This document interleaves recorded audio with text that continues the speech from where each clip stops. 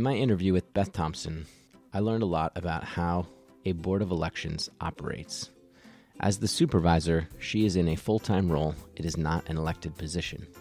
The Board of Elections on a county level is responsible for the operation of all primary, general, and school elections following state direction, in this case, the New Jersey Department of State Division of Elections, in order to maintain the integrity of these elections with further checks and balances. This office works closely in cooperation with the county clerk's office.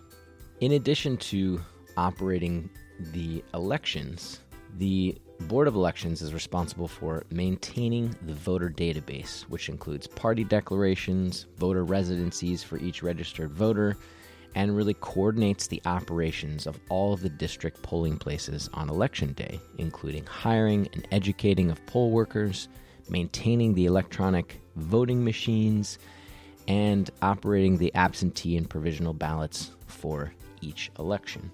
I encourage you to keep listening to learn more about how elections operate at a local level. Welcome, Beth, to 60 Second Democracy. Thank you for having me. I'm very excited to have you. For everyone listening, this is Beth Thompson. She is the Board of Elections Supervisor in Hunterdon County. Elections are always an exciting topic, or at least I'm not sure they were historically, but lately elections are a very exciting topic. So I am thrilled to be speaking with you today. In one of my recent interviews, I got to speak to your colleague, Mary Melfi, as well. Very nice. We touched upon a few things. So I think this will really help round out the conversation in many ways.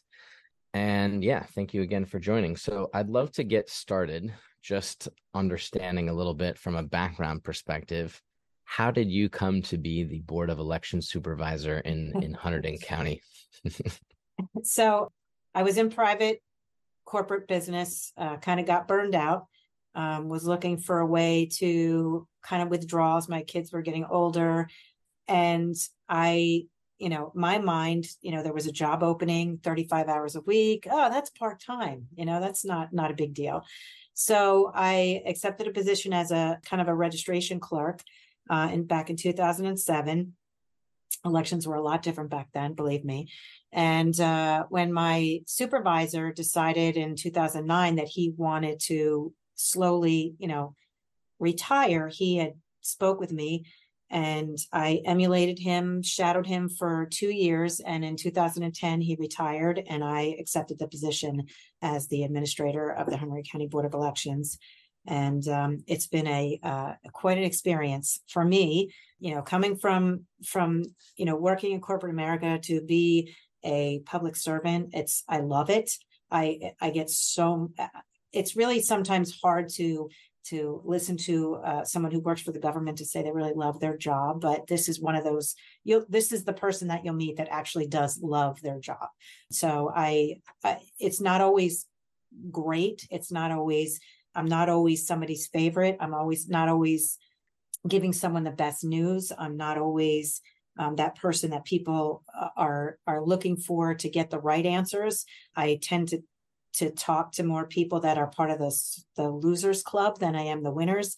Usually when someone wins an election, I never hear from them, but it's the people who, lose an election that really are upset and that need to be talked to about the whole process. So I am so thrilled to be on this podcast today to talk about what we do at the Board of Elections, what our role is, what our function is. And again, I'm one of 21 offices statewide. So, what we talk about here today in Hunterdon County is probably very similar to what somebody would be doing in Hudson County or in Ocean County or Cape May or any of the other 21 counties around the state. So this is really this is a good day to really to get into the weeds and talk about what I do. Well, that is lovely. Some of the folks I talk to, sometimes the way local politics can operate, or local government, I should say, does not always translate to other places. So that is exciting to hear. So I think it would be great to just start by understanding, in simple terms, how do you describe your role? So the Board of Elections overall is something that's called an autonomous office. So we are an office that works in the confines of the county of Hunterdon. They provide me an office space, a staff, they pay our salaries, we abide by all their, the personnel rules. But we are an office that reports to the head chief of elections, which is Secretary of State of the state of New Jersey. And then under the secretary, she's got the State Division of Elections that gives us guidance, all of the laws and all of the things that are interpreted, get passed through to the Secretary of State, who most of the time when, legislation writes a law, it'll say, to be guided by, the Secretary of State. So then the Secretary of State will then put together these guidelines, and then the State Division of Elections will pass those guidelines down to each Board of Elections. We are part of a large association. We have our own New Jersey Association of Election Officials. We work together in unison in bipartisan groups to talk about legislation. So my role here in this county is to ensure that the citizens of Hunterdon County have the right to vote. We are responsible for everything in a voter registration, from your address change, name change, signature update, anything that has to do with the voter registration. We are responsible for training the almost 500 poll workers that are there, your lovely, older people that, you show up to and you see year after year after year at your polling location. We are responsible for their training. We are responsible for working with every municipal clerk in the 26 municipalities that Hunterdon has in finding your location to vote and certifying that it meets all of the standards for any physical limitations, physical abilities, physical disabilities that you have, so that you can get into your polling location. We are responsible for the voting equipment that you see on election day, which has changed a lot, if you've noticed. So we could certainly talk about that too. And we are also responsible for the receipt and acceptance and review of all of the vote by mails. So when you talked about, you've had an interview with Clerk Mary Melfi, her and I work together very well. So we have a yin and a yang here, where she is the person that actually issues a vote by mail ballot. The ballots come back to the Board of Elections and are reviewed by a bipartisan group of commissioners that are appointed by their political parties to work on behalf of their parties. And then that appointment goes up and is signed by the governor. It's a 2-year appointment so that they kind of oversee what goes on in this office for the best interest of their political parties. And then Mary Melfi will take all of the machine results. Since we're responsible for the voting equipment, she will take the results that come out of the machines, and then she'll report those on election night. So we work together, we function together, where she has her specific roles. We're more of the, making sure that your address is correct, your name is spelled correctly, that all of the data that we have for you is correct, so that you can walk into your polling location, check in on election day, and vote seamlessly. Now, does that happen every election? No, it doesn't. We think that part of our responsibility is to continue to try to educate voters. So that is also something that we want to do better and to increase as we, get into these more contentious races and people that are uneducated about the process. That's kind of what we are really trying to focus on, is voter education. An uneducated voter on the process, or even an uneducated candidate, can be, something that I don't want to say dangerous, but if there's misinformation on, what we actually do here, and it starts to go viral, then it becomes me with a paddle constantly hitting ping pongs and not getting to the point where, I can do my job. It's more about hitting away all of the balls that are being thrown at me to try to make people understand that what we're doing is above board and that there aren't these nefarious things going on behind the scenes. So for us, ensuring that we have the public's trust is one of the most important things that I can give a person. And knowing that when they show up at the polls and they sign their name and they cast their ballot, that it's not only private, but it is actually counted, is probably one of the most important things that we can do. We work with candidates who want information lists. That's part of our job. So if a candidate is running for office and they want to know, who's registered to vote in my town, that is public information, and they're allowed to receive that information. We also are allowed to provide information on who's returned a ballot. So where the county clerk will give a list on who's been issued a ballot, we are allowed to let people know who's returned their ballot so that they can make phone calls to say, hey, you know what, the board hasn't received your ballot yet. Are you going to vote? Things like that. I think that we are one of the few misunderstood offices. There's a lot of things that people think that we do and don't do that, we've hopefully squelched in the past. Vote by mail ballots. It was always a misconception that, oh, my ballot's not going to count unless it's a close race. And that's actually not true. That's one of the first things that we do here is on election day, while everyone else is out voting in the polls, we have our commissioners here and we oversee the scanning of every single mail-in ballot that's acceptable to be counted on election day. We do that while everybody else is voting. So there is no not counting a ballot if it's a close race, because honestly, the vote by mails probably get reported before some of the machine counts do. So that's a huge misconception. But other than that, we're not responsible. Some of the things that we're not responsible for petitions. We are not responsible for, slogans, things that the county clerk would do, designing the ballot, getting those things done. That's all part of the county clerk's job. We are more on the semantics end of it. Again, we have about 100,000 registered voters in the county of Hunterdon. So we are responsible for managing that data, making sure that, people who are no longer here understand that the law requires them to cancel their voter registration when they move away. It's not automatic. That's a big misconception, that there's a national voter registration base out there. So if I move to Pennsylvania, does and I get a Pennsylvania driver's license, does that automatically cancel my voter registration in New Jersey? No, it doesn't. You do need to be responsible for canceling your voter registration when you move away. One of the things that we use here is something called a change of address. We work with the United States Postal Service, and if we send you out your sample ballot, which we're also responsible for to create that data of who gets a sample ballot, and then our county clerk actually sends the sample ballots out. If you move, that sample ballot comes back to my office either with a new address in the county, an address out of the county, or an address out of the state. Then we will send you a postcard asking you to verify your new address, or can you cancel your voter registration if you no longer live here? Now, we only get about a 10% return on those. So those people will stay in kind of an inactive status until they actually return the card or phase out through so many elections.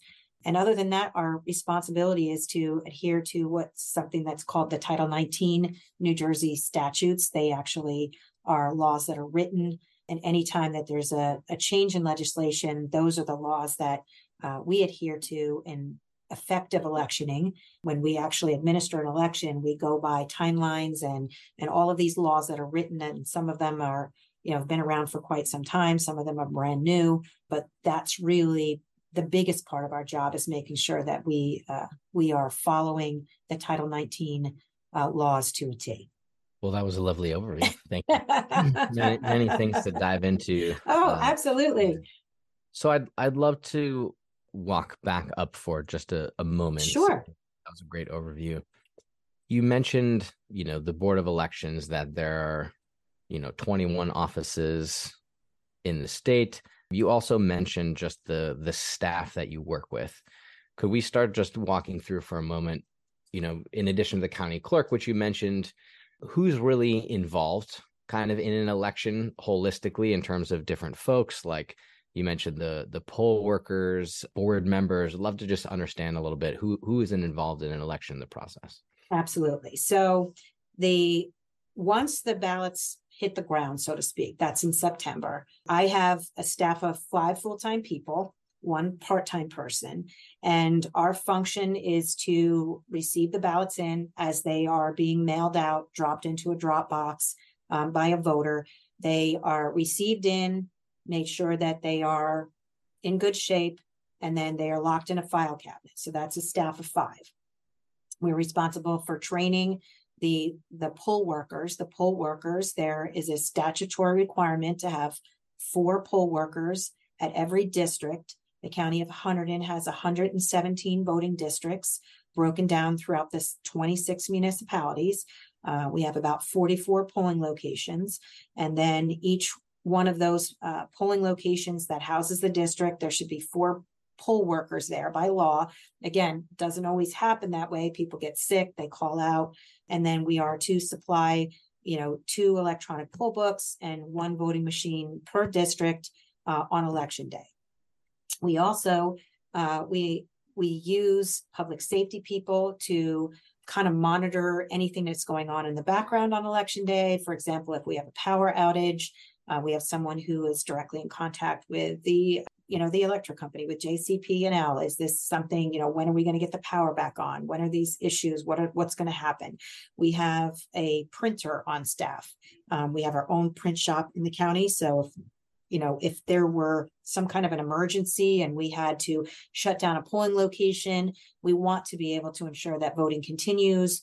We also have someone here on election day that actually we hire to assist us. It's a third-party vendor. So the vendor that comes in actually helps us run ballots so that the commissioners that are appointed by their parties are basically, their oversight really comes from them just reviewing any obscure ballots, write-ins, assigning a write-in name to a specific position. So on election day, there could probably be anywhere from 25 to 30 people in the office. We also utilize our buildings and grounds.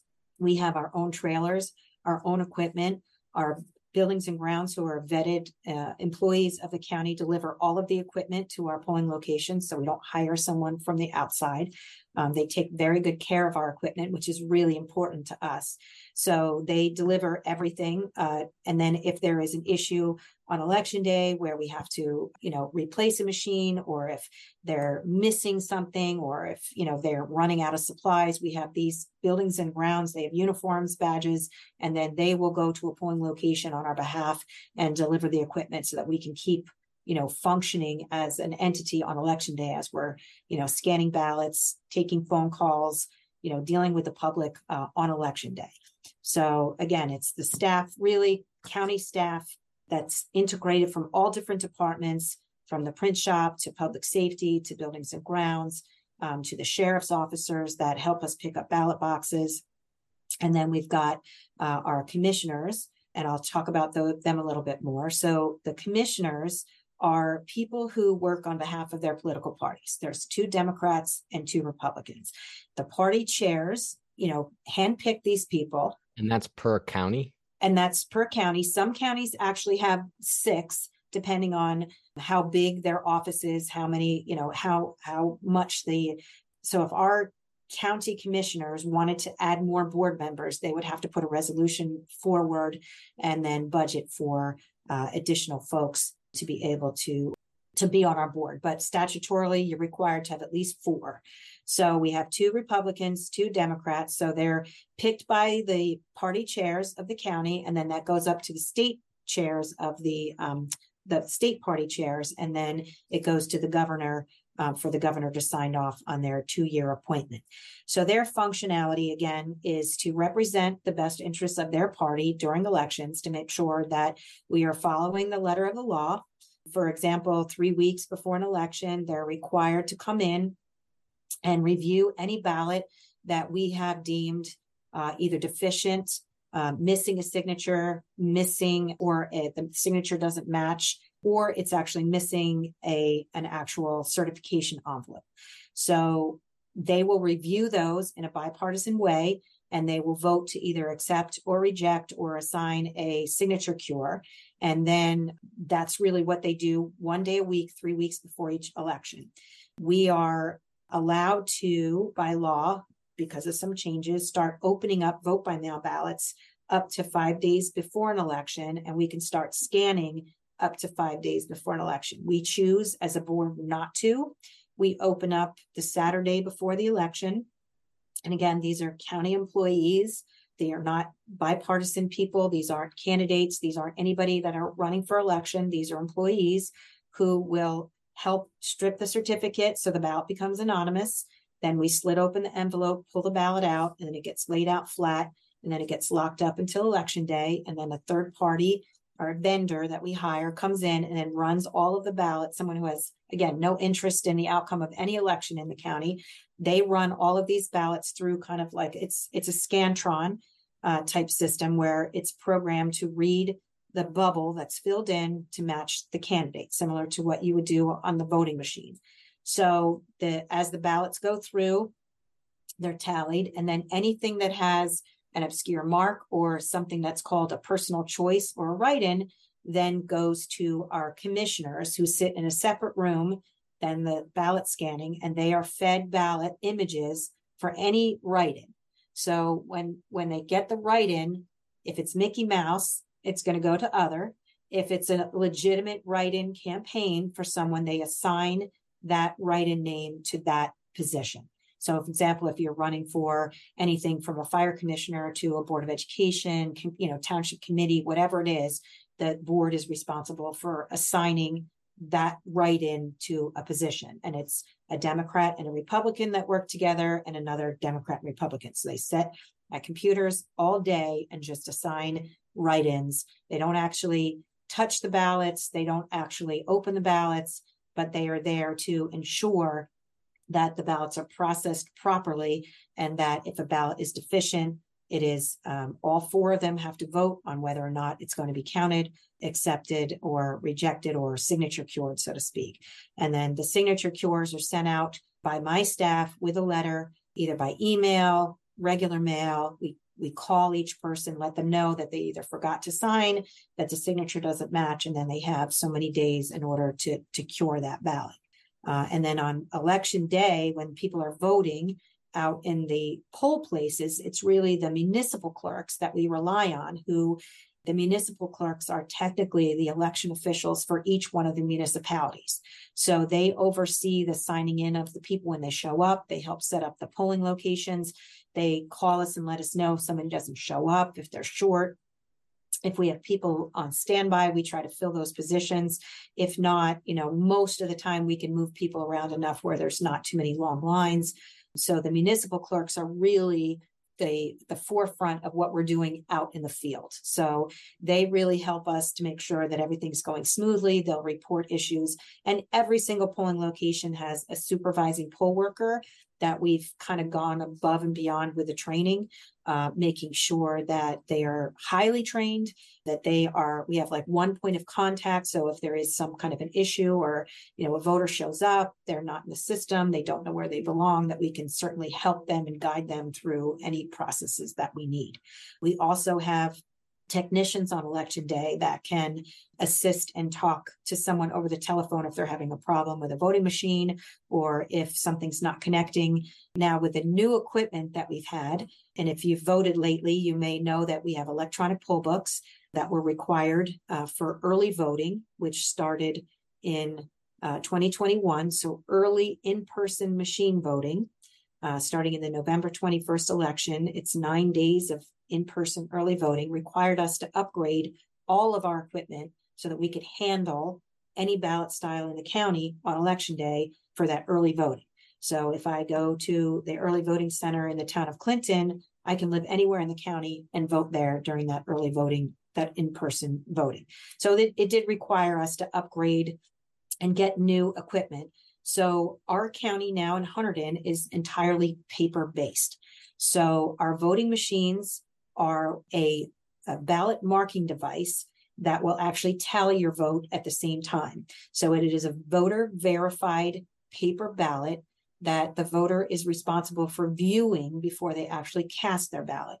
So they check in, they get their ballot will have a barcode, which is basically the ballot style. It has nothing to do with the voter whatsoever. If you live in Alexandria Township District 1, it is that ballot style that will come up on the machine. The voter activates the machine themselves by putting the ballot into the paper chute. The ballot comes up, they mark their choices, they print their ballot, review their ballot, and then cast their ballot. They can actually spoil their ballot if they look at it and it's not what they thought that they chose. They have an opportunity to quit voting. their ballot can be expelled, and they can do it, try it again. They have up to 3 chances in order to be able to vote the way that they want to make sure that everybody that they want is printed on their ballot. That was really important for us moving forward. So that way, if there's any question, in regards to the way a person votes, that they are, they actually will see each name, even in write-in, is printed on that ballot. And then that's tabulated, an image is taken of the ballot, it's tabulated, and then it's recorded onto a small device that's the brains of the voting machine, and that gets returned at the end of the night when they close the polls, and that's given to the county clerk, who then puts that into a system, and then it uploads all of the results from the voting machine. Wow. It's a lot of moving parts. For sure. That was a great overview. I appreciate it. Well, I want to jump back to one thing and then come back to the machine. Yeah, absolutely. And I watched your video about it also. How much training does a poll worker get, and what kind of training does a supervisor get? Okay, so a standard poll worker by law is required to take the training course once every 2 years. We know that it's not always adequate. Our training classes last about 2.5 hours. They are trained on everything from policy and procedure, how to check in a voter, how to use the voting machine, how to issue a provisional, pretty much everything. This year, we decided to partner with a grant with a company called Seidel, and we actually created an online instruction where our poll workers can test through every module. So they can take this online. They have to, if you're hired for the first time, you come in person, you have to put your hands on the equipment. Then every 2 years, they can actually go and take this test in the comfort of their own home, or they can do it as much as they want to. We encourage them to look at these videos and to test through before every election, but they can do it in the comfort of their own home. And this way we can actually look at their test scores. We can look at their progress. We know when they're due. So we can send them this to say, hey, you're due for training, either come in and take the training course in person again, or please, do it online. It's a fantastic video. We were really pleased with the way that it came out, and it's soup to nuts from A to Z, giving them everything that they need to be able to process voters on election day. But we have tried to encourage legislators to increase or decrease the amount of time. We feel like every year our poll workers, some of them should be recertified, because again, they do it twice a year. So it can be a little bit tough memory wise if they're, especially when the procedures change, it gets a little bit difficult, so there's, it could be 6 moving parts to just plugging in a poll book and making sure that everything is together, it's charging, it's connected, it's all of these little moving pieces. So we really do encourage them to use this. It's really saved us quite a bit from having to worry about them not being trained and not seeing this. And a lot of them will come to the training in person and then go back and do the test online and review all of the procedures. The supervising poll workers we bring them in every year. Their training is probably more like 3 hours. We do small sessions with them, so it's more personal, it's one-on-one. They are required to adhere to a lot of the other laws that we're required to do, such as a 2-hour posting, so that if someone wants to know how many people have turned up and voted on a particular machine, there's a bright green piece of paper on the door of every polling location that will give you a cumulative total of how many people have shown up in that district, as well as how many provisionals. They're in charge of actually inspecting the polling location in the morning to let us know there's no obstructions. There's nothing that's going to interfere with anyone who may have mobility issues from getting into the polling location. So we require a supervising poll worker to come in almost every year just to make sure that they're up to any changes that we've done. We email them quite a bit. We give them additional resources. And again, that's usually who the municipal clerk will work directly with as well. Great. So you mentioned a few things about equipment. You mentioned a few terms like, we're an all paper county and going through. I also found it fascinating that you could go to any location. And from what I understood, that barcode then automatically correctly puts up your local voting Yes, ballot your so ballot that style. voting Yeah. correctly. But you Yeah. could go to any machine in the county and vote. So Yeah. For those 9 days of early voting. Yes, absolutely.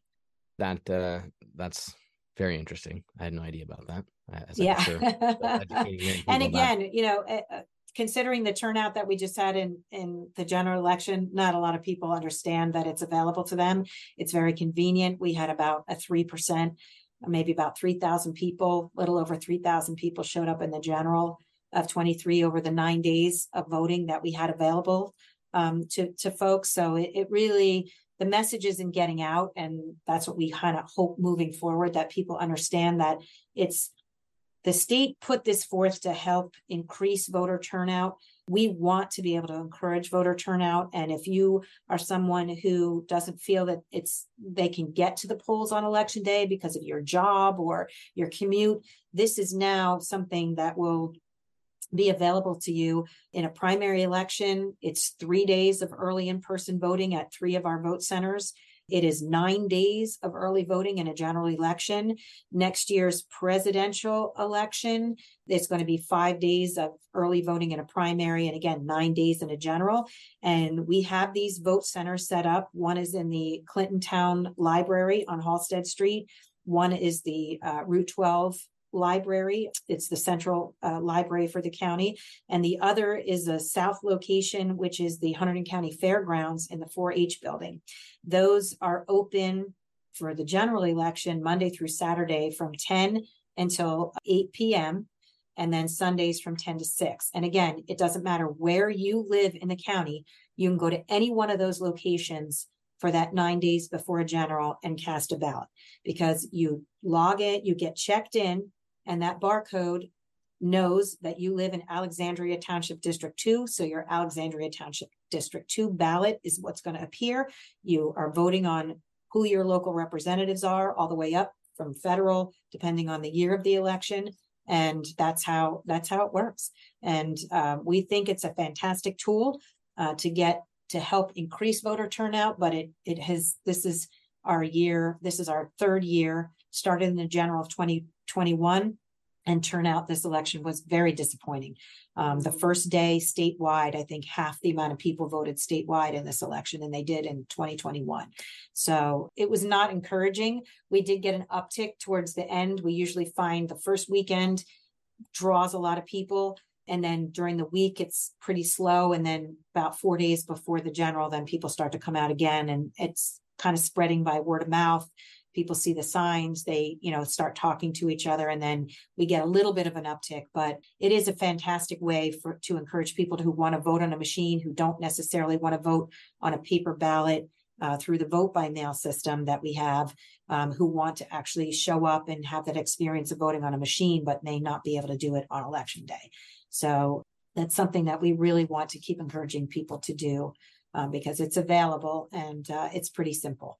Yeah, I was just going to say, it feels like if you want to vote, there are many, many ways to do it. What your schedule it is, you can mail it in home.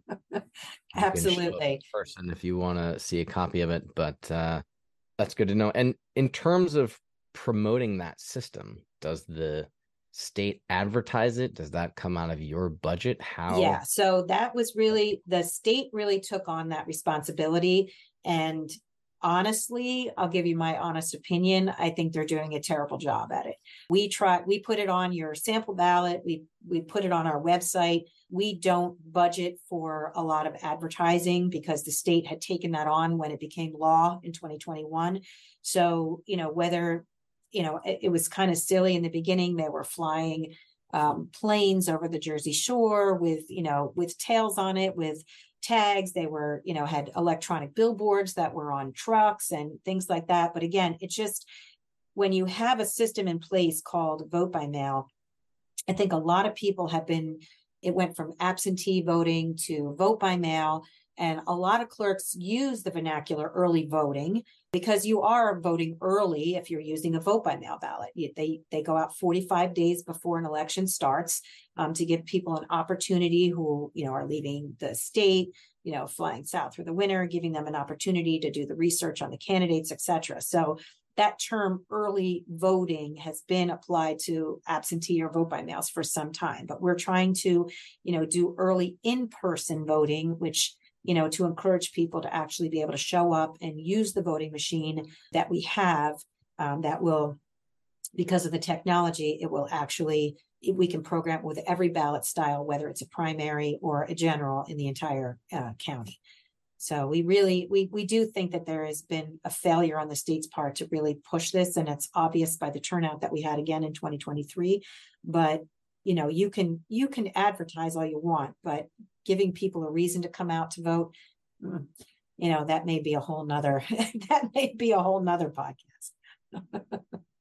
Certainly.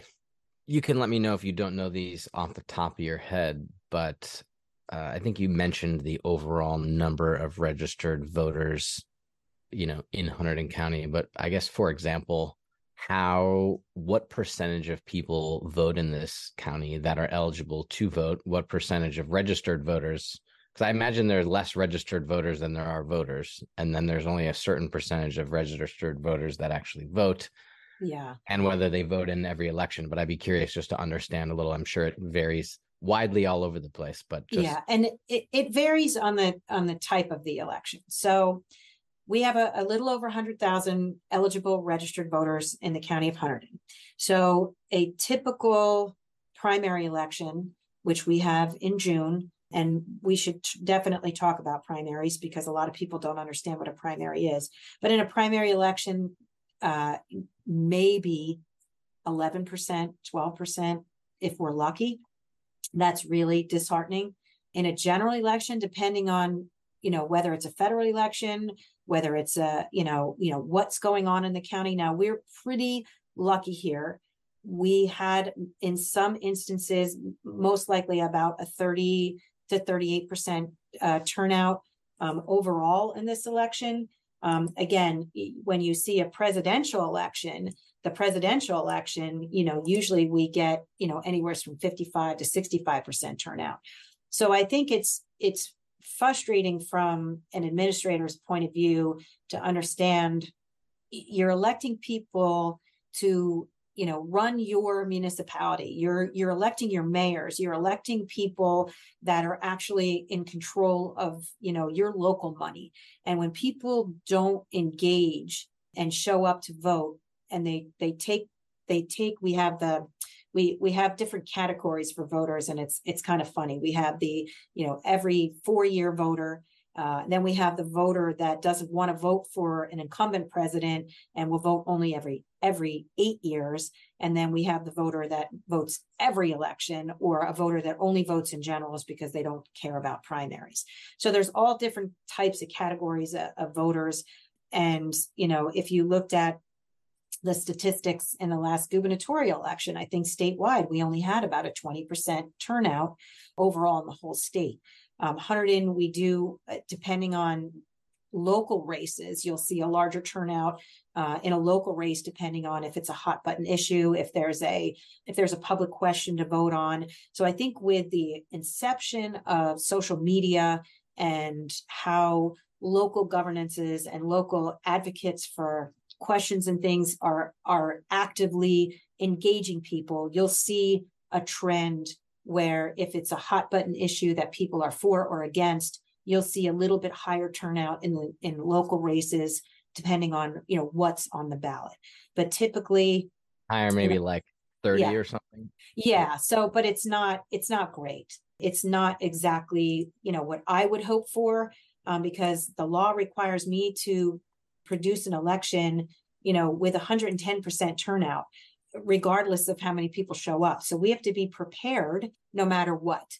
So even if, a small percentage of people turn out.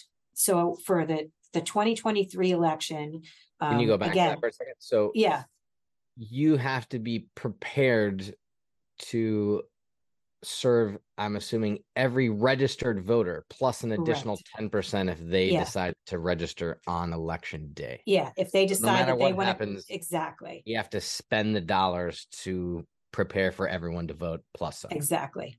Yeah, plus some. So for this particular election, there are about 40,000 people out of the 100, and I think we have I think about 104 people that are eligible. So we had about 40,000 people. So I think it was just under 40% for this particular election. And I think you'd see the pockets in the different municipalities depending on, whether it was the Board of Ed or if it was a local municipal question where that maybe that particular municipality, raised the overall turnout. So it may have only been, 15% in one municipality, but maybe 60% in a different municipality. So depending on, how it all averaged out, but countywide, about 38%, I think, was the turnout for this particular election.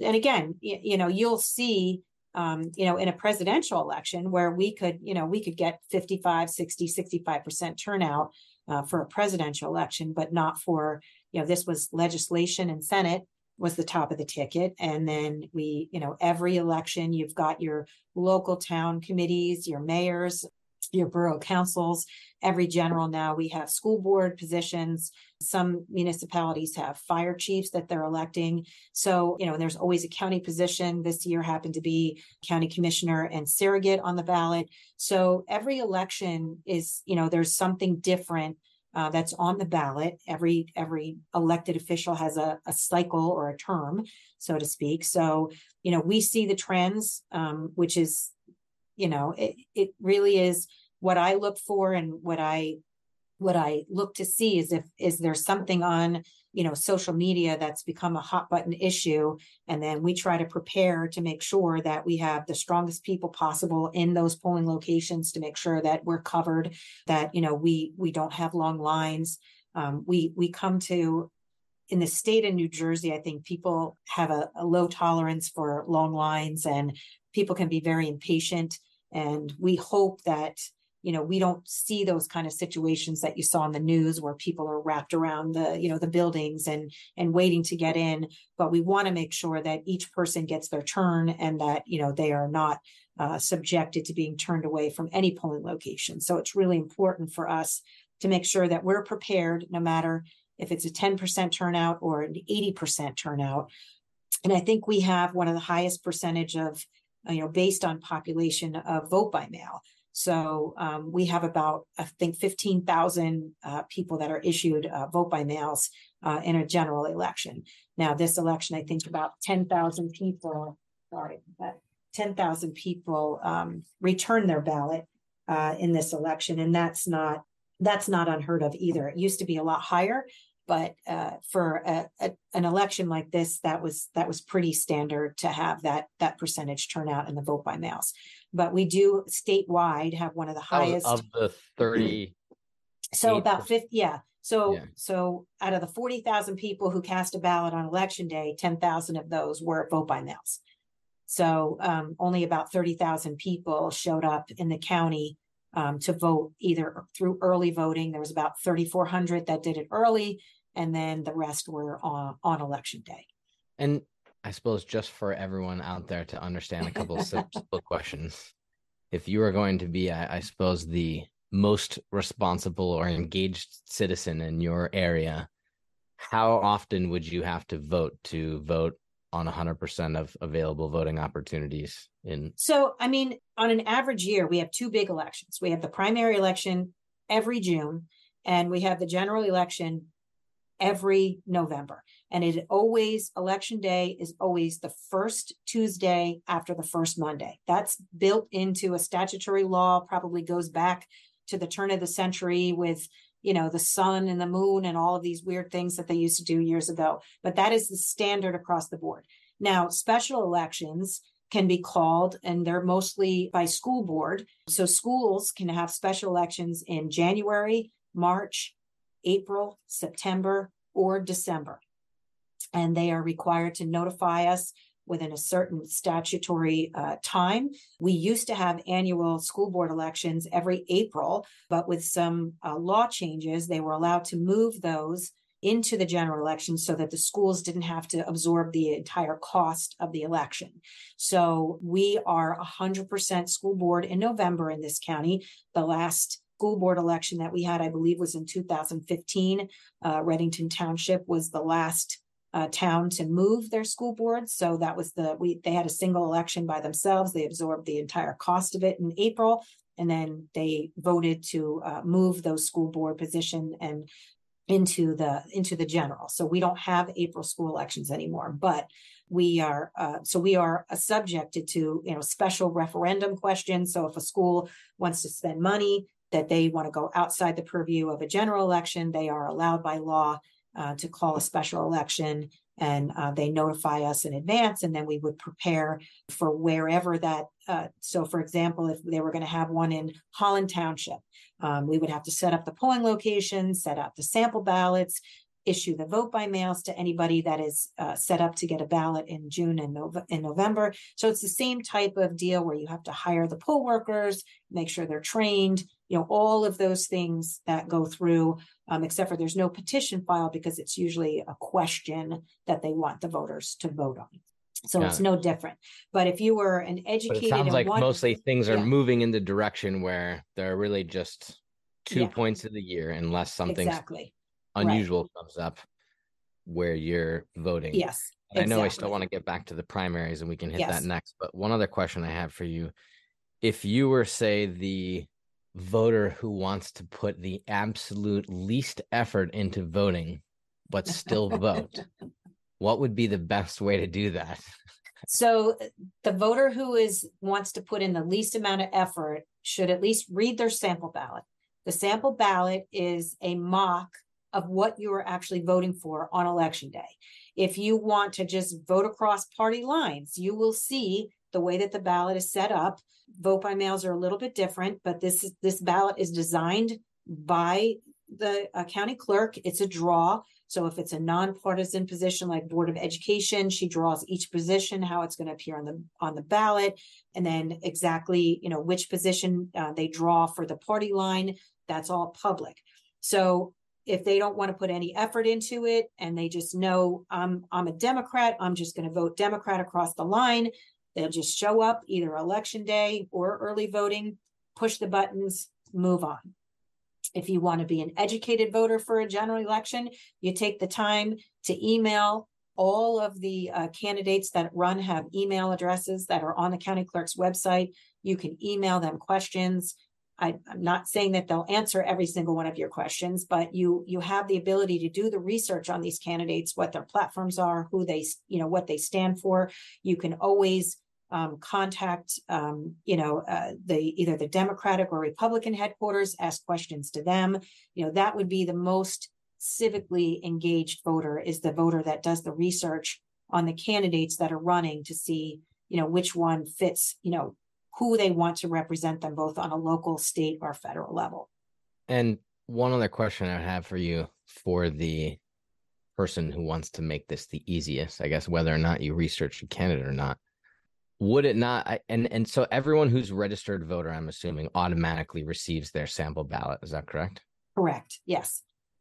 And then if you never wanted to go to a polling place, but still vote in every election, you could, or how do you go about becoming a vote by mail voter? So you have to actually apply for that. And the state made it very simple. You either get a ballot forever, or you ask for one election. So the option is either on the voter registration form. You can check box 14 on a voter registration form that has postage paid on it. Once you check box 14, you will automatically get a ballot for every election that you're entitled to vote in, except for if you consider yourself something called an unaffiliated, or people usually make that term independent, which is another misconception. There is no independent party in the state of New Jersey. You're either affiliated with a party or you're unaffiliated. So an unaffiliated voter, to vote in a primary, does need to declare which primary they're going to vote in before they can get an absentee ballot. But if you are not voting in a primary, you'll just automatically get that general election ballot the end of September every year without hesitation. So for the voter that doesn't want to put any effort into it, sign up get this vote by mail ballot. It comes in a packet full of instructions, tells you everything you need to know. You fill it out. You don't even have to use the post office. It's postage paid if you want to use the post office. If not, we have 12 drop boxes that are open and cameraed, secured all throughout the county. There's 12 of them. All the locations are on our website. They're again also noted on the vote on the sample ballot. You drop your ballot into the box, and those boxes are picked up at least 2 times a week, up to the week before the election, and then every day moving forward. So that is the easiest by the sheriffs, thing, right? Yes, yeah. And that is the easiest thing that we can offer folks, is getting that vote by mail, and understanding, how to use, how to do it. It is pretty easy. There is a video that Mary puts out that is step-by-step instructions on how to sign it. You fill out your ballot, you put it in the privacy envelope, you sign the certificate, and people need to understand that signing that certificate is identical to you going to the polls and signing a poll book. You are verifying when you show up at the polls on election day, you are verifying who you are, and your signature is your ID. Now, every year we get asked the question, why is it that no one has to show voter ID? Why aren't they asking for ID when people show up? So my job as part of we're the Commissioner of Registration's office, we are actually validating ID here when people register to vote. So we get their driver's license, we get their last 4 digits, and it finds a match, or proves to us that they are who they are. So that part of it is already done. And that's what qualifies you as a registered voter in the county. So when you're showing up, the law says that your signature is your ID. So the signature that we require on a vote by mail is the same signature that we would require when you go to vote in person. We want to make sure that that is the same, so that we understand that the ballot that is in that privacy envelope, you are signing that you are the voter who voted that ballot, and you're putting your signature on there as an affirmation that you voted that ballot. It is your ballot, and you're returning it to the Board of Elections in order to be counted. And I suppose technically, if you were very paranoid about somebody being able to vote on behalf of somebody who didn't show up at the polls, they could check the public record to see if absolutely, yeah, voted. Yeah, absolutely. Yeah. So voter history is public information. So we have people after every election, they look to see, especially if they've lost. They get a list of who participated in that particular election, and they could be very disappointed to say that their neighbor didn't show up to vote, or their family didn't show up to vote. Like it is a public record. So it is, and elections are lost by 1 vote. So it is really critical for people to engage and to be part of the process, because, we see that, when people lose, and it's by such a small margin, and they put a lot of effort into getting the vote out and having people turn up, and it's an election that's lost by, 2 votes. It's disheartening. It can be. But that's what we have recounts for. That's what we have, all of those fun things that go along with elections as well. And just to clarify one thing, you mentioned this quickly, but I want to make sure I don't miss it. So in New Jersey, there's 2 parties. If you say you are an independent, or in the case of New Jersey, as you said, that means you are unaffiliated because there's no independent party, you could still request a primary ballot. You just have to request it under one party, but then that wouldn't permanently register you for that party. You'd just be saying, in this primary, I'd like to vote on the Democratic primary or the Republican primary. Right. So yeah. So let's just talk about primaries, because again, you are correct in one part, but not in another. So a primary election it's closed in the state of New Jersey to Democrats and Republicans. If you're a member of the Green Party, Reform Party, Socialist Party, one of those alternate parties, you cannot vote in a New Jersey state primary. One of the biggest misconceptions that we've got is that a libertarian is tied to the Democratic Party, or a conservative is tied to the Republican. They are separate parties. So if you pick, I want to be a conservative on your party choice, you are not part of the Republican Party, so you cannot vote. And you get a letter from my office letting you know that you have 55 days before the primary if you want to participate in that. But a conservative party member cannot vote in a primary. So it is a closed primary to Democrats and Republicans, because it's Democrats versus Democrats, Republicans versus Republicans, and whoever wins then moves on to the finals, which is the general.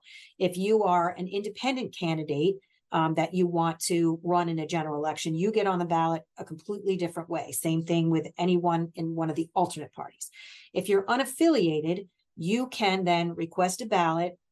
You have to actually affirm which party that you have to fill out a party affiliation, request the ballot of your choice. You then become affiliated with that party until you request to be unaffiliated, which again, these are all affiliation forms that you can find on the registration. You can find it on the our website, these party forms, and the state will be moving forward and allowing party changes to be part of an automated process on the State Division of Elections website.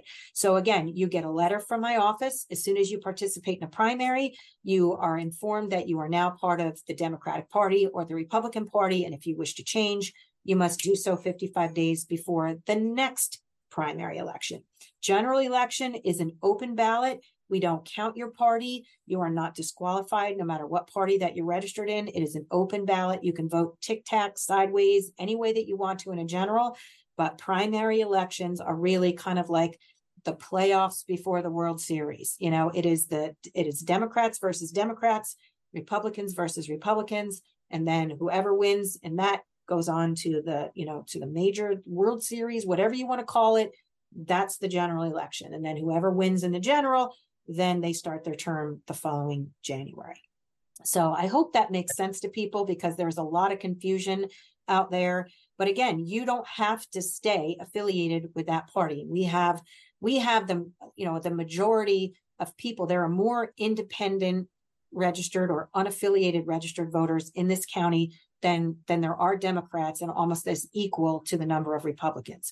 So when you look at the unaffiliated voters, they are the ones that can win and lose elections where they're not loyal to any specific party. They really are the ones that when they come out and vote, they're looking for the candidate, not a specific party person. So those are the people that we call unaffiliated or independent people that really just care about the candidate, not the real party. But I would imagine a rather large portion of them just don't vote in any primaries because Correct. they're affiliated. Yeah, so they're not exactly opting in and opting out. They're just Nope, not at all. Not at all. And that's why participation in primaries is usually, they are the lowest turnout elections that we have in the state. So, and that's statewide. That's just generally the way that it is. We just, maybe 15-12% sometimes, and all of these statistics are all on the state's website. They'll put out the statistics for all statewide elections. They have them that go back for years. They'll tell you the percentage of people that have shown up, and believe it or not, people used to participate in elections a lot more years and years ago. Not so much now. You see a downward trend when you look at the statistics that go back, 10, 12, 15 years. But yeah, so the primaries are the least amount of people that show up and participate. Even in a presidential primary, it's not overwhelming. And just to make it clear for everyone, what types of roles are typically being decided in the primary. It's not everything, right? It is only certain. Yeah. So the only thing that's permanent in a primary is something called county committee. So the county committee is the lowest form of elected office that you can vote for. So if you are, if you live in a specific district within the county, that's the local representation that they have. So that is decided in a primary. Those people that are voted on, it's 2 Democrats and 2 Republicans are eligible for every district in the county. So when those people are on the ballot in a primary election, they become permanently that position. They don't really have any power. It's something that, they work within their parties. So these are people that are really, really working on behalf of their parties. I'm not really in tune with too many of the county committee people. We just know that the Republicans vote now every 4 years and the Democrats do it every 2 years in even years. So in 2024, the Democrats will have their county committee races on the ballot. And then in 2026, the Republicans will have their county committee along with the Democrats. So every 4 years, they'll both be together. And then every 2 years, the Democrats will be by themselves. So, and that's really the only permanent position that's elected in a primary. So again, if you win your primary, you may not necessarily win the general. And then the Board of Education is the other position that you will not see on a primary election. That is a nonpartisan elected group. So they will file their petitions and get on, as long as their petition is accepted, they will get on the ballot in the general automatically, as long as they follow those rules with the county clerk. And then that is the same position as a fire chief. We have 3 fire companies that actually put chiefs on the ballot in this county. It's Franklin, East Amwell, and Lambertville, and those positions are voted on almost every year if there's a position. And again, they file petitions differently. They do that with a clerk, but other than that, you're right. It's, whoever wins in the primary doesn't necessarily win in the general, and the general is the end all.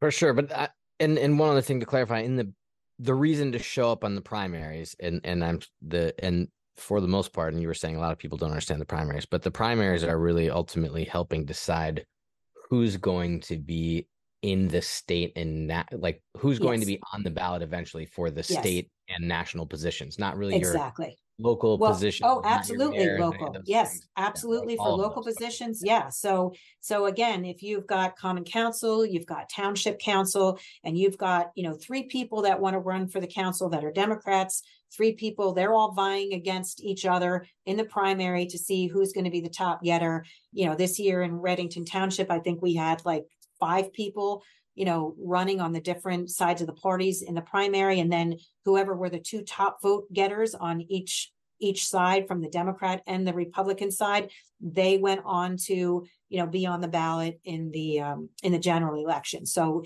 it is that. So you are voting in a primary at the lowest position.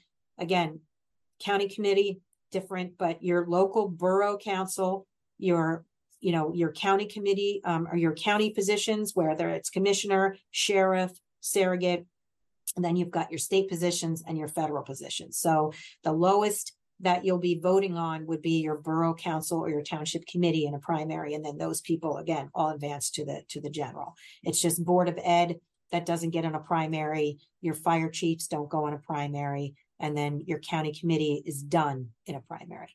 Gotcha. So for all of those folks out there who sometimes say, let's say, I'm not voting because I don't like the candidates that are on my ballot, they should be paying a whole lot of attention to the primaries, where they could be making sure that one of the 2 candidates that they will ultimately vote for is somebody that they care about.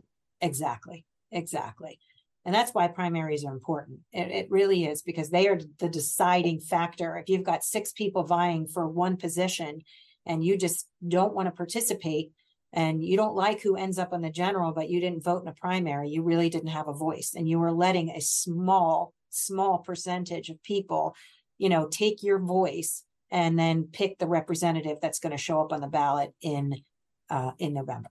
Right, because ultimately a very tiny percentage of total voters, registered voters, vote in a primary. So you're really letting a small. And then when it comes to that primary ballot, and I know we went over this, right? But if you're really saying, okay, how do these people get into office ultimately? And during the primary, does the party have it? That's all going to be picked by a draw at that point, or the party has some influence over who's higher or lower on the ballot during a primary? No. So the way that the clerk does this is, if there's 6 people running for one position, that's a draw. So again, so if you look at it from an election standpoint, we're basically holding 2 primaries at the same time. We're holding the Democratic primary and the Republican primary on the same day. Other states don't do it that way. Other states have open primaries, and they'll hold the Democratic primary on one day, the Republican primary on another. They have it open so that it doesn't matter what party you're in, you can vote either way. New Jersey is kind of its own little strange entity with voting. We have our own laws and our own rules. So we hold both primaries on the same day. So again, if you're a Democrat and there's 5 people running for the same position, that is a draw that's done by the county clerk to figure out what position each person would appear to on that Democratic primary ballot. I just want to emphasize that point because that feels very important to me for a lot of folks around And the again, country who are listening to the podcast, yeah. they should really check to find out, because And perhaps you I could don't be really, voting in the primary for the other party if you have a right. really Well, strong. exactly. And if you want to change your party, if you decide that, I voted Democrat my whole life, but I'm not happy with any of these candidates, or, we hear something, sometimes we see people who see two people running in a opposition party primary, let's say, okay, then they decide, well, I'm going to switch parties so that I can vote for the other person so that person doesn't win. We see stupid things like that happen all the time. And again, is if what you're supposed to be voting for and who you're supposed to be voting for, or you want to vote for, that's, it's your choice. You know what I mean? It's private. As long as you abide by the rules to change your party 55 days before the deadline, you're good to go in a primary. If you're unaffiliated, you have up until that day to walk into your polling location and tell that poll worker, I want to vote in this primary. You can't vote in both.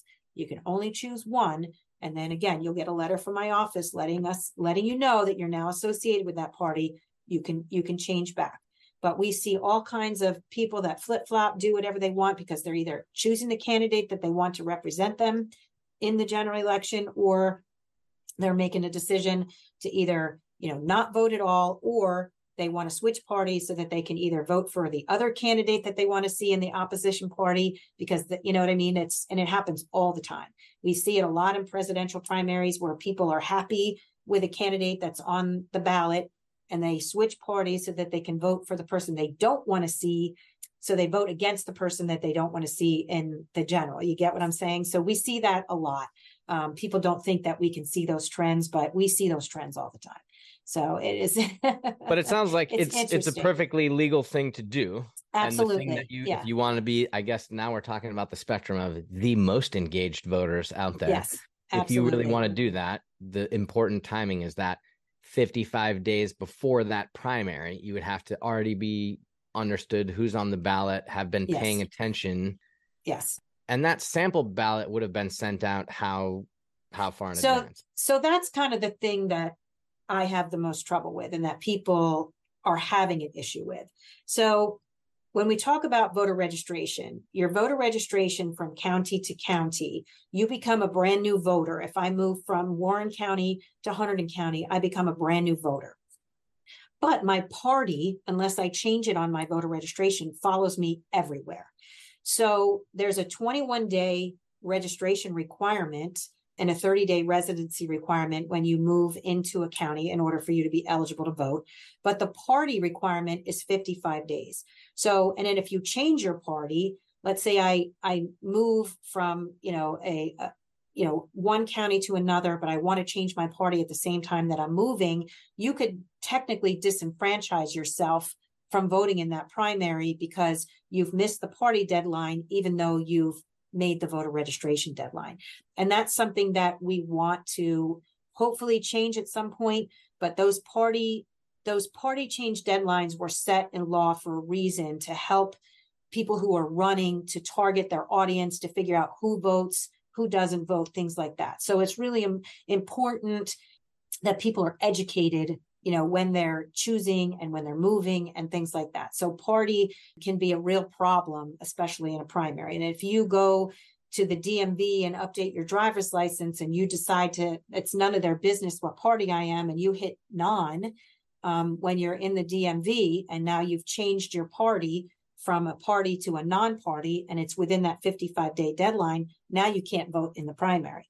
So there's a lot of rules that affect people's ability to vote in a primary, not just switching from an unaffiliated to a party, but if you decide that you're a Democrat, you want to vote Republican or opposite, or you decide I'm fed up, I don't know who I want to vote for, I want to be unaffiliated so I can make a choice, you still have to make that affiliation change within 55 days. So there are a lot of people that switch to a non or unaffiliated status, and then we have to send them a letter and say, I'm sorry that you're not eligible to vote in the primary because you've switched parties after the deadline. Sense. Yeah. Now we're deep in the details. Yeah. There's a lot of nuances, in For elections sure. that people are unaware of. And it makes our life a little bit crazy when people are uninformed. And unfortunately, there's a lot of them. Yeah. But it does sound like if one wants to be engaged in a fairly easy way, there are ways to do that. And if you Absolutely. want to engage in a more in-depth way, there's a little bit more of a learning curve to make sure that you're Absolutely. staying within the boundaries, which Yes. sounds reasonable to me. Yes. Just to back out a little bit from this topic into the general place, what's an example of some meaningful change or something that you've accomplished in your role that you're, proud of or excited about? So, one of the biggest changes that we've done, is engaging with our legislators. As an organization of election officials, when you have laws that are written by folks that actually don't implement elections, it can get a little bit hairy. One of the things that we want to ensure is that elections are fair, that they're open, and us having open public meetings and educating the public. We are starting to engage with elementary schools.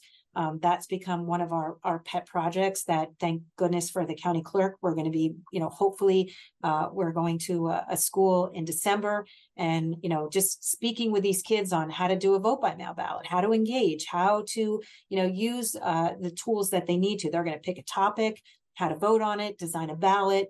So we are really proud of the fact that, we are kind of an open book.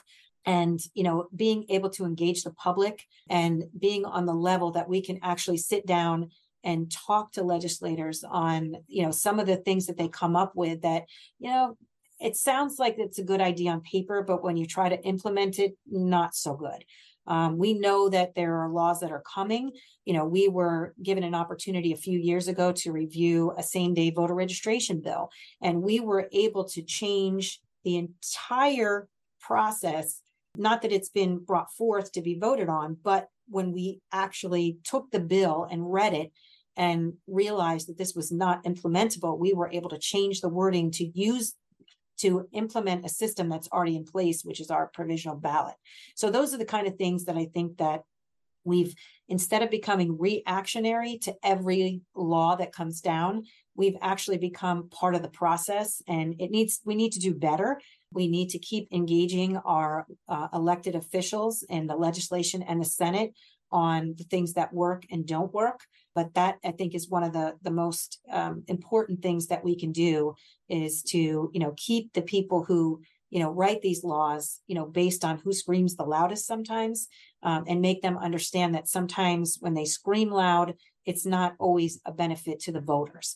And our most important part of what we do, I mean, you think about elections is democracy. I mean, people, decry what is democracy, blah, blah, blah, blah, blah. But elections, that's the forefront of the democratic process, having elections. And if you're too busy, trying to listen to an advocate who may be worried about one specific group that may not be a catch-all and fit-all, it's got to be something that works for everyone. And I think that that's something that we are, really partnering, with our legislators and our Senate to have them help us create and draft legislation that helps voters, not just helps the people that are elected, but actually assists the voters. And that's really what's, I think, the most important thing. I mean, taking on COVID, taking on hurricanes, taking on snowstorms, all of these things that we've survived with elections. 2020 was probably one of the most horrible elections we'd ever been through, but we got through it. It was an experience like nothing else. We processed 86,000 ballots over a 40-day period during, one of the worst times our country's ever experienced during COVID. We've implemented new voting machines. We haven't really had too many people, complain or get upset. I think they're very happy with the system that we picked. It emulated what we used to have, but gives them now a paper backup. But like I said, I think one of the proudest things that I think that we've done is to be able to develop relationships with people who write laws and actually express our opinions and have a seat at the table to make them understand that it might look good on paper, but it's not going to translate to the average voter, and it's going to cause more confusion. And we still have a lot of work to do. I mean, just talking with you and you hearing all the nuances that we go through kind of gives you an idea of how much goes into implementing an election, let alone voter education. For sure.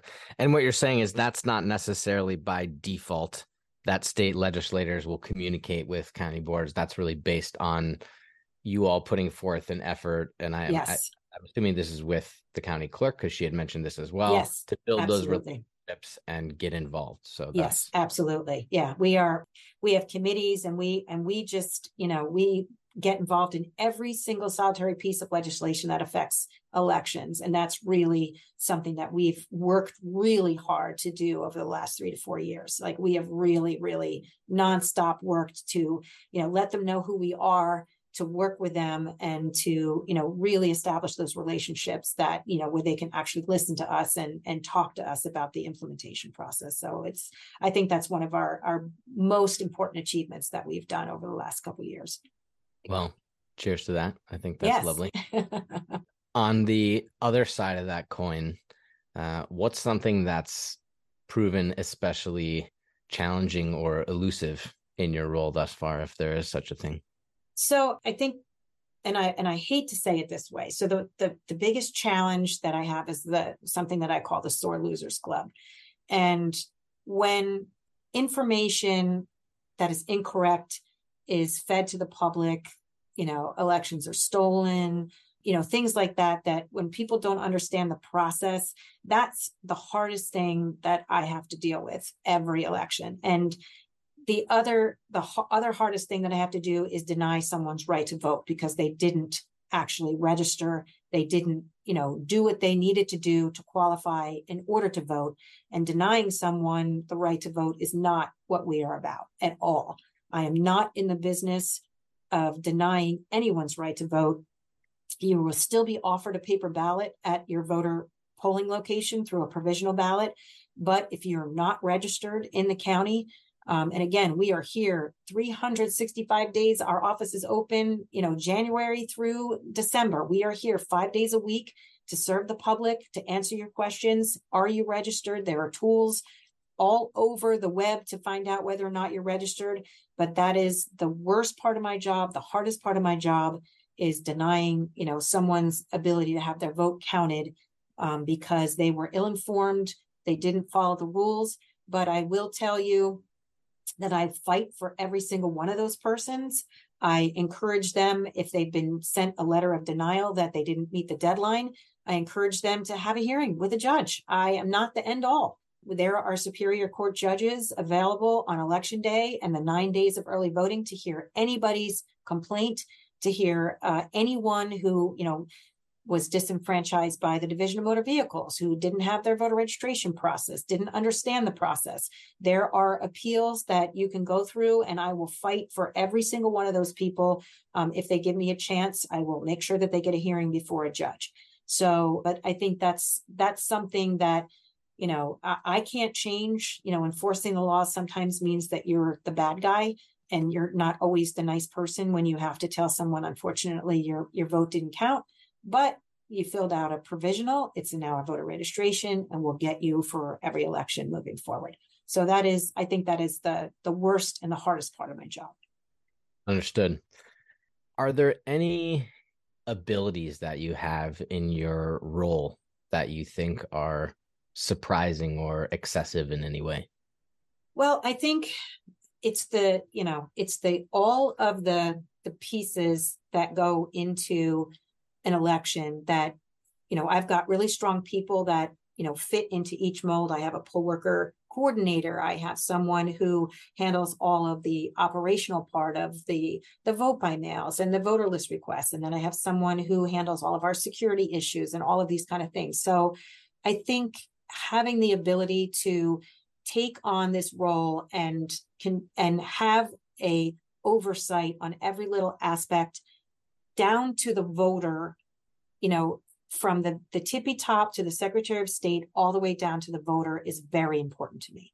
So taking that ability to be able to have a conversation with the State Division of Elections, with the Secretary of State about an issue, talking to legislators, all the way down to that person who has a question about how their ballot is counted is one of the most important things that I was surprised about myself, that I could, talk to someone who's elected, and give them a very honest opinion, talk to them without any hesitation, to someone who, again, is the local citizen. So I think that ability has grown. When I first started, I didn't think that was something that I had the power to do, but just because, I'm a public service servant person, but so are elected officials. And I think that when we can talk to each other on the same page, and then I can talk to a citizen the same way I would an elected official, I think it's really important. And juggling all of these aspects with all of the people that kind of fit into this mold together, I think that was my superpower. Being able to have an excellent relationship with the best county clerk the state has. We work together so well that it's probably one of the most important parts, because not every county's like that, which is unfortunate. There are relationships, in these offices that don't go so well. And if you don't have that person that's got your back and that person that you can work with, it makes your job 10 times harder. I am very lucky to be in Hunterdon County. I've lived in Hunterdon County for about 33 years. I grew up in Mercer, relocated here in the early 90s, and I love Hunterdon. And, like I said, I never thought that I would be a public servant, but I'm one of those rare people that gets to say they absolutely love their job. That's great. So it sounds like you're saying there aren't any excessive powers in your office that you have come to, but that you were perhaps pleasantly surprised that you actually have the ability to be fully engaged with the role and with the system of our state. Absolutely. And I guess on the opposite side of that, are there any places within your role that you wish you had influenced that you do not? Not really. I think, because this is really about the public. I sometimes I wish that, we had more control over some of the laws and the things like that. But I think because, I'm a public servant, you don't want that. You want to make sure that you are serving the public in the best way, and that the citizens of this county have the right to vote. And that's really, I don't want to say that I wish I had more power to turn people away, or to count this vote and not count this vote. That's not part of my job. What I wish, I guess if I had one thing that I could wish for, is that I could go to every door, knock on every door, and educate people on voting, and ask them, why don't you vote? And could I possibly sit down and have a cup of coffee with you and encourage you why participating in the voting process is important?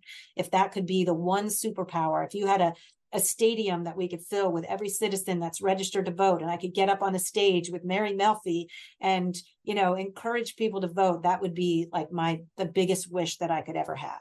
And we've tried to hold workshops unsuccessfully. People just aren't engaged sometimes. So we're not going to give up. We're going to keep going. We're going to keep trying to, do voter education workshops and hope that the people will become engaged.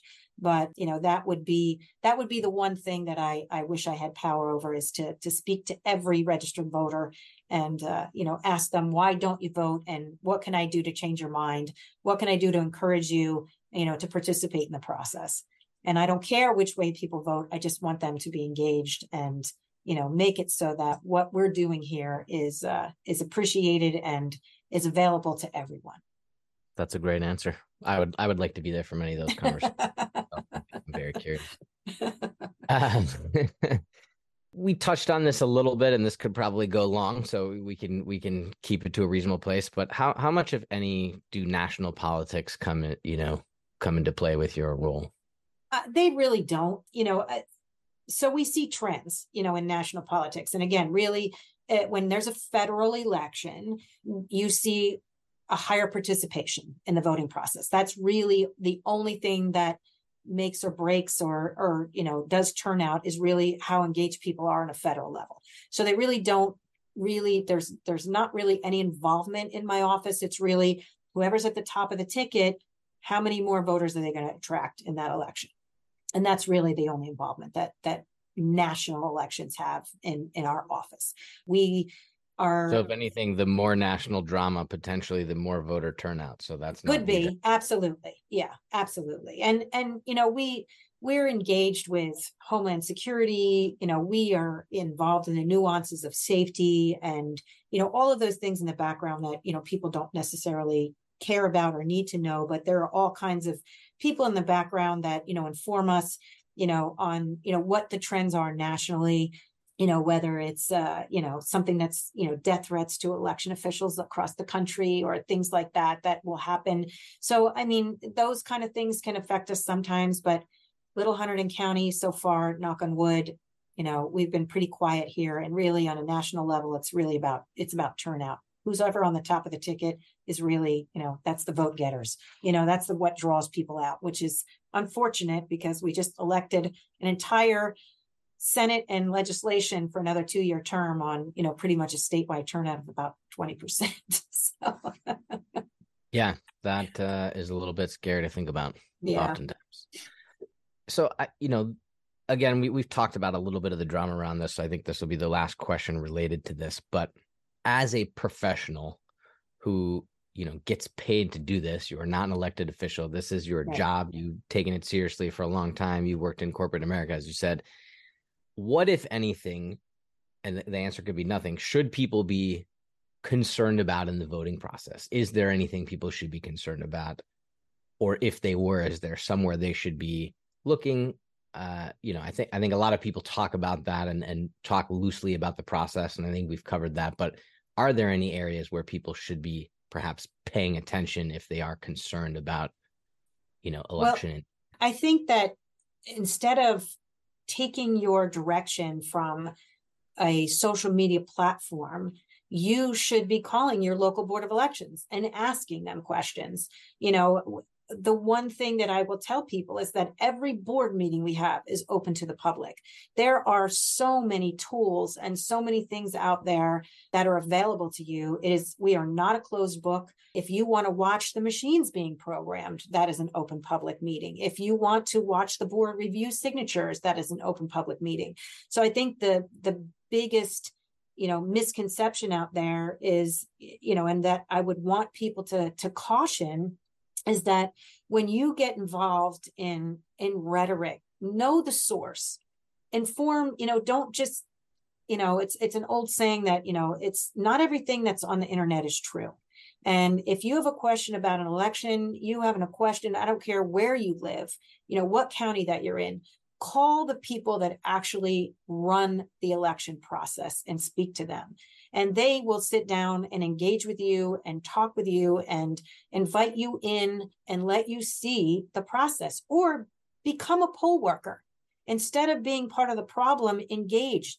It's a paid position. It's $300, $21.43 an hour to be a poll worker. We are always looking for poll workers. We are always looking to recruit. We're always short with the amount of people that we have. So it's really, really important that if you are questioning it, you have issues, become part of the process, not part of the problem. And, we will more than happy train you. You could see the process from start to finish.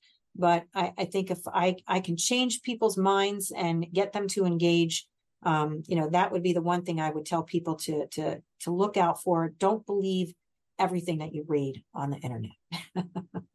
I know we're coming up on our original allotted time. Do you have time for another question? Yeah, absolutely. All right. Lovely. By the way, I love your last answer, and I do think it is important for folks to think about. And one thing I've learned emphatically in this journey thus far operating this podcast is, especially if you pick up the phone and call someone, you often get a very lovely, warm, and welcoming response. Emails, I would say, are highly variable. But phone calls thus far have been very effective, and most people are very excited to tell you how things work and answer absolutely questions, which is lovely. Yeah, we don't have voicemail in this office, believe it or not. So we will answer every phone call that comes in. If somebody wants to, I guess, apply for the job you have and participate in their area, what skills and experiences do you think someone needs to work in the board of elections, if anything? And, if somebody were looking for your job in some other place, what would you kind of tell them that are, perhaps some important background elements that might be helpful? I think you need to have operational experience. I think you need to have, management skills. You need to be a people person. You need to be able to read and absorb a lot of information. You've got to have some knowledge retention skills, which is not for everybody. If you've got any kind of political science background, it's great if you know how government works, but it's not necessary for this job. A lot of what I learned was on the job training. It's not something that you can take an election administration course and you can go to college to learn about election administration, but a lot of what you're going to be learning is on the job. Now, believe it or not, I want to retire someday. So I've already recruited someone to replace me, and he'll shadow me for about 4 or 5 years and make sure that he goes through every single election, every single nuance of what we do. It's really important that, I leave this job with someone who's confident and can do what I do and do it better. You always want to leave that as a legacy. But if someone's looking to become an election administrator, don't think that it's a power trip that you're going to stand on top of a mountain and just direct people. You've got to want to work with people. I personally get involved in poll worker training. I will go anywhere and speak to any group of people on voting. I will go to schools. We reach out to colleges to try to recruit poll workers. You've got to want to be able to serve the public. If this is the job that you want to do, it can be a little bit humbling. I've been called names. I take it in stride. I've, spoken to people who are very angry. People are very happy. So we've kind of hit all gambits of it. But if this is what you love and you want to serve the public, I would definitely think that, again, any kind of operational management experience that you've got will definitely help you. There are classes that you can take at colleges on election administration, which will definitely help you. But New Jersey has its own set of laws and statutes that we abide by. So it's you kind of learn as you go. And there's an entire group of administrators around the state that will help you and welcome you and work with you. That's what we have an association for, and I'm really proud of that association. So I hold an executive position in that association. So it's something that I really, truly like. And all 21 counties are engaged in that association. We work well with each other. So you would never get into this job blindly. We have lawyers, we have all kinds of people that are administrators around the state that have, done it for a couple of years, that are retired, senators, legislators, all kinds of people are now superintendents or administrators around the state. So it's, and some people just move up. They start as deputies and then, their person retires and then they take on the job. So I think that's an important point to note, right? The folks who are operating our election system are not just appointed or elected officials. They are right. Professionals who have been vetted. You have experience. You work your way up through a system. You shadow somebody. You get hired for the job, presumably most of the time by the person who already has the job, who knows that they're passing it along to somebody else, right? Exactly. Who can do the job. Yeah, exactly. Yeah. And that's the way that it should work. And again, the makeup around the state, depending on what's, county that you're in, some counties have 3 offices, some have 2. We happen to have 2. Some are broken up between a commissioner of registration and an actual board. But all of these people, they all should be working together in unison with each other. It should be a well-oiled machine in every county. So that things, go well. I think my objective every election is to not make the newspapers. I know I've done a good job. If there's no articles written about, the election in Hunterdon County, then I think I've done well. So I love it. One thing I thought of earlier, I think this is the last major question I have is, are you at all involved in the sort of drawing of districts or any of that? So who gets to vote on what and what area you're in? Right. So it depends on which lines you're talking about. Senate legislation, I have no say. That's all done by by our leaders. They've just redrawn some of the district maps. If you're aware of that, we had some major changes in our legislative districts where towns were moved. Now, voting districts, we are absolutely involved with. There are Title 19 statutes that require us to make sure that there aren't more than 750 people that vote in 2 consecutive federal elections, or we're required to provide more machines. So if we see that a population, we just redid this in Raritan Township this year, there were a lot of developments and one of the districts just blew up. And so we decided to redraw some of the lines, and we added a 22nd district in Raritan Township, and then kind of, moved it with the help of our Geological Information Services Department. We look at, where the voter population is, and then we just redraw the lines. Now, usually when we redraw a line or add a district, it's not going to change who your representative is. So when a voting district is a lot different than your legislative or congressional district. So in Hunterdon County, they made a change. We are now all Congressional District 7. We used to be split. Now we're all CD7, and then we have 3 legislative districts, 15, 16, and 23. And that was the last change that was made by our elected leaders. They redrew the lines so that different towns were moved around, so that there were more towns equally spread out between the three districts. And those are legislative districts. But voting districts is really what I have a say on. And that's really based on population, pattern growth, building, things like that we pay attention to. And we can really only do those in certain years. So that was something that we concentrated on with all of the growth that was happening in Raritan Township. We had to expand voting districts. So if I'm understanding this correctly, right, the only influence you have there is really rebalancing voting districts so that there aren't too many people being serviced by one polling location. You got it. But any political redistricting, that is all done by way outside my purview. Thank goodness. I think it's just, I think it's important to know, right? Like all these terms absolutely get thrown around a lot, and some of them are super important, and other them, like the voting district, is more operational change rather than change. Yeah.